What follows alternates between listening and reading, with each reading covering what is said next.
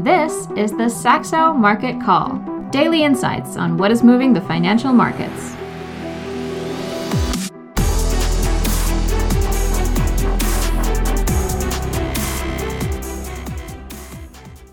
Hello and welcome to the Saxo Market Call on Monday, the 13th of March 2023. And what a ending to last week, Ole, and what a busy weekend for US regulators and also UK regulators, because what we have got over the weekend, and for those that are either new to the podcast or didn't listen on Friday, we had on Thursday the news that Silvergate Capital was liquidating. That created a cascading effect into the US banking system. There was a run on deposits. Big VC firms in Silicon Valley advised its clients to pull out deposits from Silicon Valley Financial, which is the holding company of Silicon Valley Bank.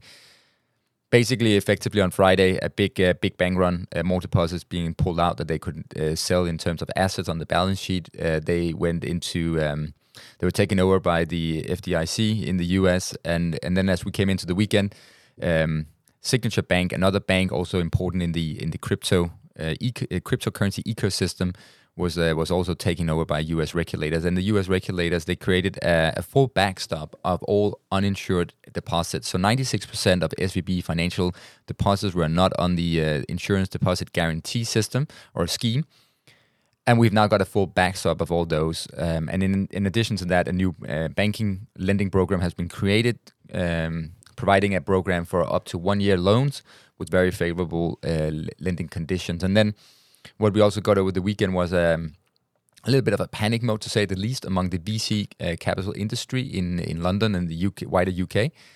And they brokered a deal with HSBC, which is now taking over the Silicon Valley Bank's UK unit, because they thought that there was systemic problems in the startup ecosystem if that bank, if they couldn't access those deposits here on Monday morning. So here we are, Ole. We have equity futures higher. We have the dollar lower.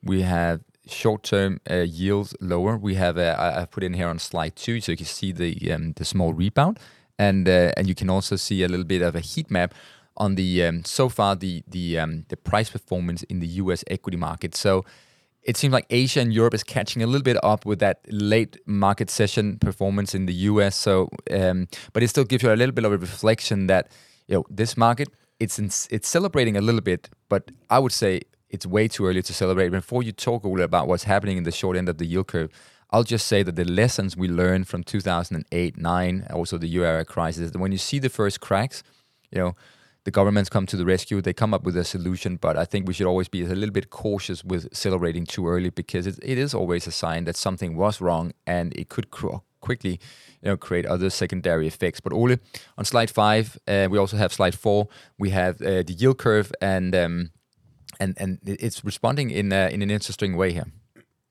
It is indeed.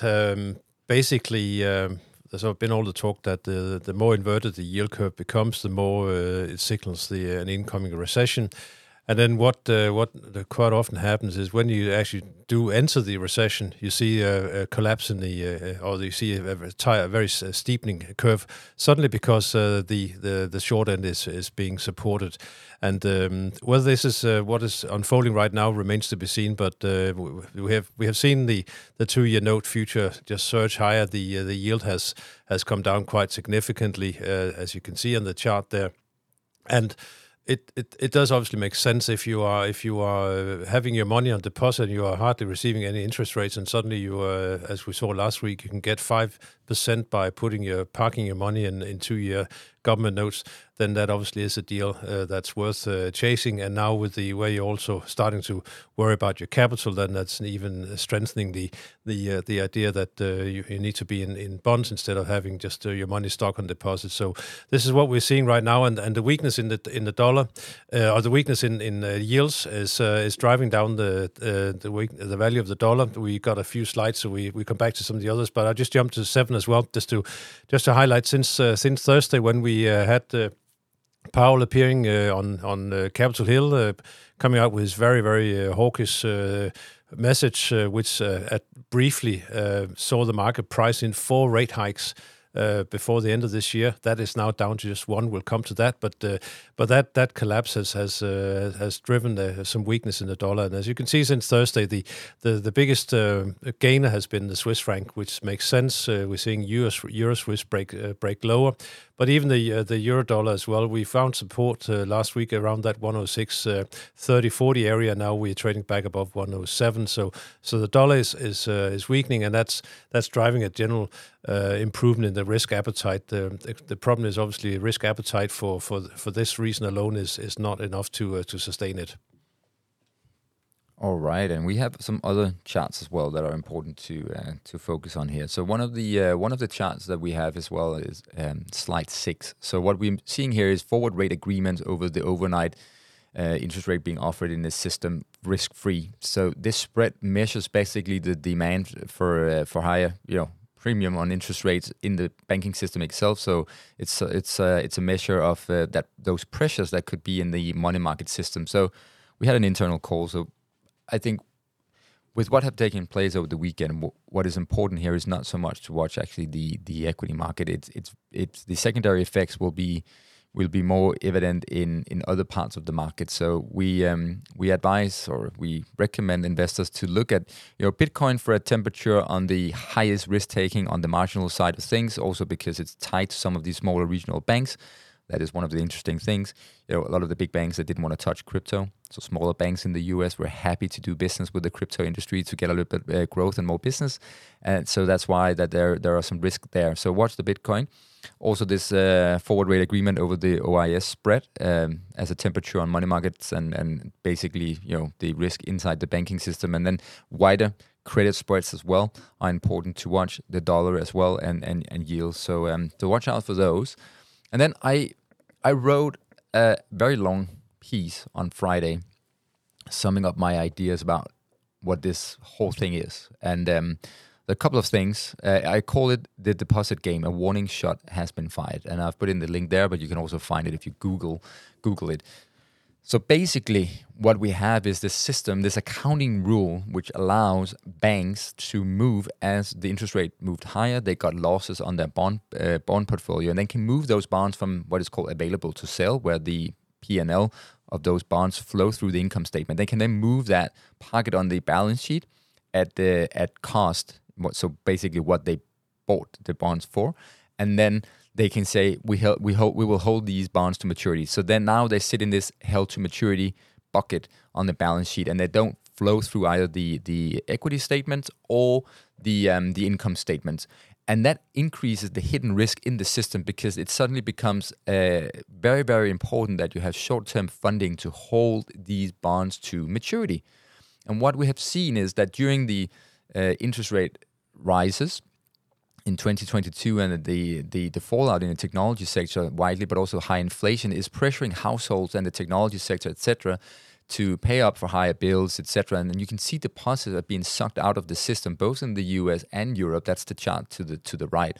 And actually, if I had stretched out those time series, what you would find is that not even during the financial crisis did we have deposits falling in the banking system, but that is actually what we're seeing right now. So I call it a musical chair game right now because a lot of banks are sitting on a lot of unrealized losses in the system because they're not forced to sell. So I think there will be a lot of ramification around this. I think regulators, when this crisis is over one day, will be looking at this accounting rules and because if banks have not had the opportunity to move them to held to maturity bucket, then they would have been a net forced seller of bonds through 2022, which would have pushed up interest rates even more, and you would probably have seen a bigger transmission from the Fed interest rate policy into wider yields.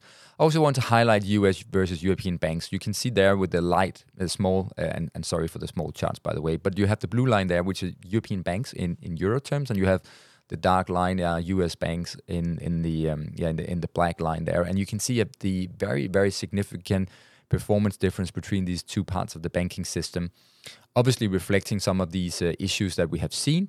Also, because the ECB has been lacking the Fed in their rates response. But I would argue, I think you can think about that as an idea, but I mean you would think that this gap should be closed. So and that of course is something for a trader to consider if they have the risk appetite for such a trade.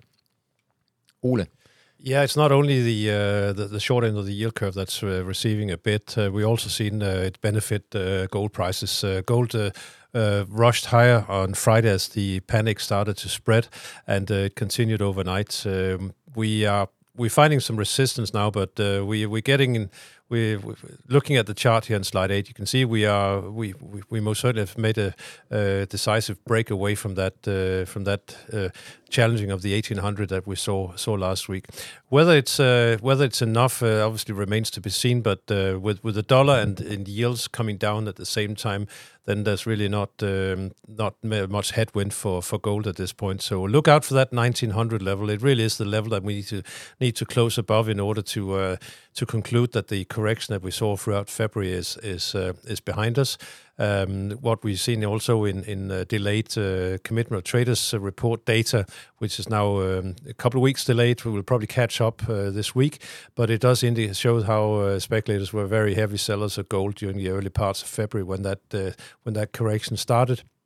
And that means as well that they are unprepared for this bounce that we're currently going through. What we need to pay close attention to as well is, as I mentioned earlier, you can see there on the right-hand side, basically the pricing of the terminal effective rate in the U.S.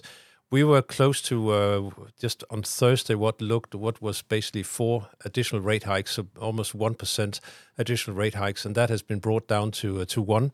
And that's basically to happen within the next few months. And then the market's already now pricing in a cut by December. So it's just a phenomenal change in the outlook in a short space of time, and that obviously will continue to reverberate around the markets, and we could potentially also see some of that being scaled back again. But at least in the short term, it's providing some additional support. So look out for gold, look out for the short end, also as risk gauges for or sentiment indicators in the market. Yeah, and I think it also covers a more wider point that we want to put out on this podcast today, and that is that nobody really knows what. I mean, we can celebrate today that they backstop all the uninsured deposits, etc. But the fact that you have the Fed fund rates policy pricing moving around so massively in such a short time span just is an indication. And I've said to John, I call it the guessing game, because I think right now we're all guessing on what is happening, both to inflation, the policy rates, now with the banking system, etc. I think it is a big guessing game. We don't know. We don't have the full information. It's a very complicated system. And because of that, I think, just be cautious out there. Think long-term, have your investments, but think about where your risks are, and just generally don't celebrate too early. I think that's really the lesson we have learned in the past 15 years. Stocks to watch on slide 9 in today's slide deck. So obviously the two main, the first key point today, what the US banks could have put in the European banks as well. Those are important, but I think the epicenter here is US banks. So watch those in today's session. And then one of the big losers on Friday as well were private equity, listed private equity firms. And I think it's a very natural question to ask whether private equity firms are the next one to get into trouble, because I have said privately here on our trading desk to my team members that if you think about it, and we wrote about it in the models don't work, I wrote a long intro saying that if you think about the financial system and what is going on as a biological system, then all the participants and agents in the system that were the most fit during low interest rates are the ones that are the least fit when we have had this regime shift. And the VC and the private equity sectors have been really one of the big beneficiaries of the low interest rate environment. And contrary to SVB Financial and Signature Bank and the banking system, private equity firms have a lot of assets on their balance sheets which are not very liquid. But they also rely on funding as well from capital markets. So if this shock we have got suddenly are beginning to put these spillover effects into private equity, and you're generally a more higher demand for liquidity or even less available liquidity, then private equity could be in the on the target for risk. So watch out for that. I don't think we can rule that out. And then earnings to watch. There are no earnings to watch today, so that's good. But I've highlighted in blue some of the earnings to watch for this week on slide 10. So Volkswagen tomorrow. A lot of focus will be on the outlook. I just looked at the analyst revenue growth expectation for Volkswagen this year. Only 2% growth. If that's the outlook that Volkswagen commits itself to, I think that would be very bad, because you have Tesla and BYD, which has a very strong narrative. They're ramping up EV production massively, as you can see here on the chart to the right. And Volkswagen has had their trouble really, getting traction and keeping up in terms of pace with Tesla and BYD.